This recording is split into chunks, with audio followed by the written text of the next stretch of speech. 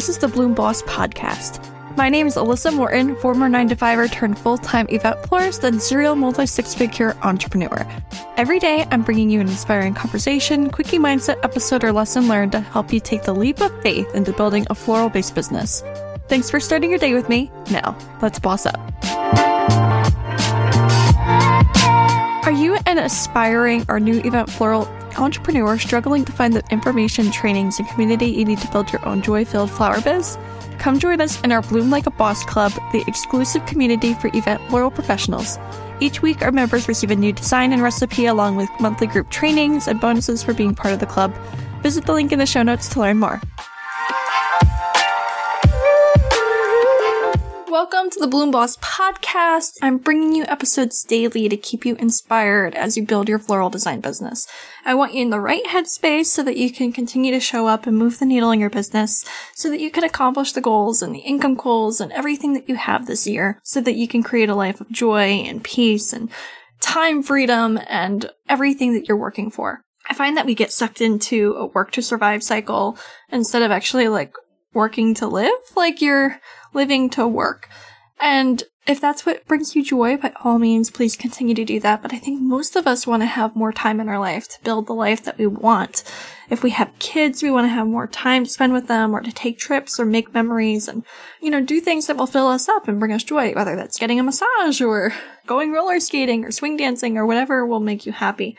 So this is what the podcast is for. I want you to continue to show up in the way that you need to for your business growth so that you can create the business that will create the lifestyle that you want to live. Today's episode, I want to talk to you all about the benefits of incorporating sustainable and locally sourced flowers into your designs. So when I first created my own floral design business, it was called Garden in the Pines, and I had this vision to create an impact on our local community. I wanted to offer locally grown flowers and reduce the impact on the overall industry, in the sense of the environment and pollution and all of the pollution. There's so much. Just for anybody that doesn't know, I'm sure you do, but there's a lot of chemicals used to grow flowers. There's 25% more diesel fuel used to refrigerate them on their leg of the journey when they're coming from overseas. You think most of the flowers are shipped in instead of grown locally, so there's a lot of pollution in the sense of fuel, and then you also take into consideration all of the pollution that comes from the cellophane wrappers and packing materials and all of those things that are just thrown in the waste, into landfills. There's a lot of negatives in the industry before you even factor in floral foam and the carcinogens and everything that's used within it, the fact that it doesn't decompose or biodegrade. So when we use locally grown flowers and sustainable mechanics, we are creating an impact in the industry locally, but also globally, because we're contributing less pollution to the environment. Not to mention from a design standpoint that you're able to incorporate different things that don't ship well, so it can help you stand out as a designer. So just to recap, a couple of the benefits of using sustainable, locally sourced flowers into your designs. First, you're making less of an impact in the pollution by having things shipped in. You're reducing the packaging and all of the other elements, like the boxes, the cellophane, the wrappers, the cardboard, all of it that comes with it when it's shipped in, because you're using locally grown or locally sourced flowers. When you think about farmer florists, most of them wrap in a paper wrapping instead of plastic so that it biodegrades, and you have less of the packing, you're actually picking it up from the buckets and you're reusing the buckets every time you go and pick up your flowers. Not to mention you're supporting a local farmer. There's so many benefits in that sense.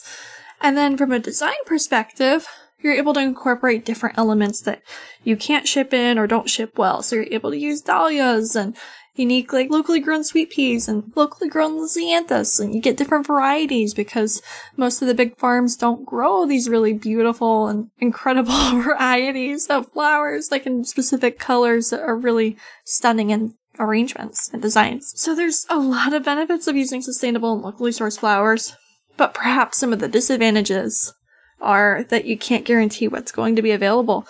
When you're working with flower growers, they usually are working on smaller plots of land, most of them, in your area likely, not more than 5 acres probably. And that's a lot to manage. So they either grow specific types of varieties or specific colors, things that are going to sell well.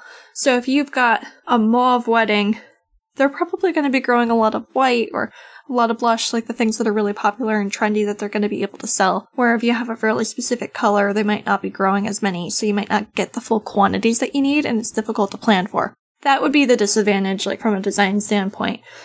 And really, probably the only disadvantage I could think of. But I'm curious what you guys think. Let's open this conversation up in our Facebook group. If you go to business.blooms with Bliss Morton on Facebook, you can find us and we'll talk all about this because I think this is a really interesting topic and I'm curious how everybody else feels, what their go-to is, if they enjoy sourcing locally or not. As far as like longevity, I don't have any problems, like as long as you process them correctly, of it not lasting long. It depends on the flower more so than anything else, but that would be the same thing if it were shipped in. And probably the reason that some of those flowers aren't shipped in because they don't last, a long time, like poppies, for example. So I want to encourage you to experiment this year. Try incorporating some sustainable and locally grown flowers into your designs and see what kind of fun you can have. It's fun to use different products and different varieties in your designs to shake it up a little bit, create a new concept, open your mind to what's possible, and see the way things come together. I hope today's episode inspired you on your floralpreneur journey. Make sure to check out the show notes for a rundown of today's episode, along with the important links and resources we drop for you. If you enjoyed this and want a deeper dive into some of the topics we discussed here on the show, make sure to join us in our Bloom Like a Boss Club, and I'd be grateful to see that you shared this episode with a friend or on social media and left a review on Apple Podcasts. Lastly, if no one's told you today, I want to remind you that you can build a successful business while playing with flowers. Now let's get out there and boss up.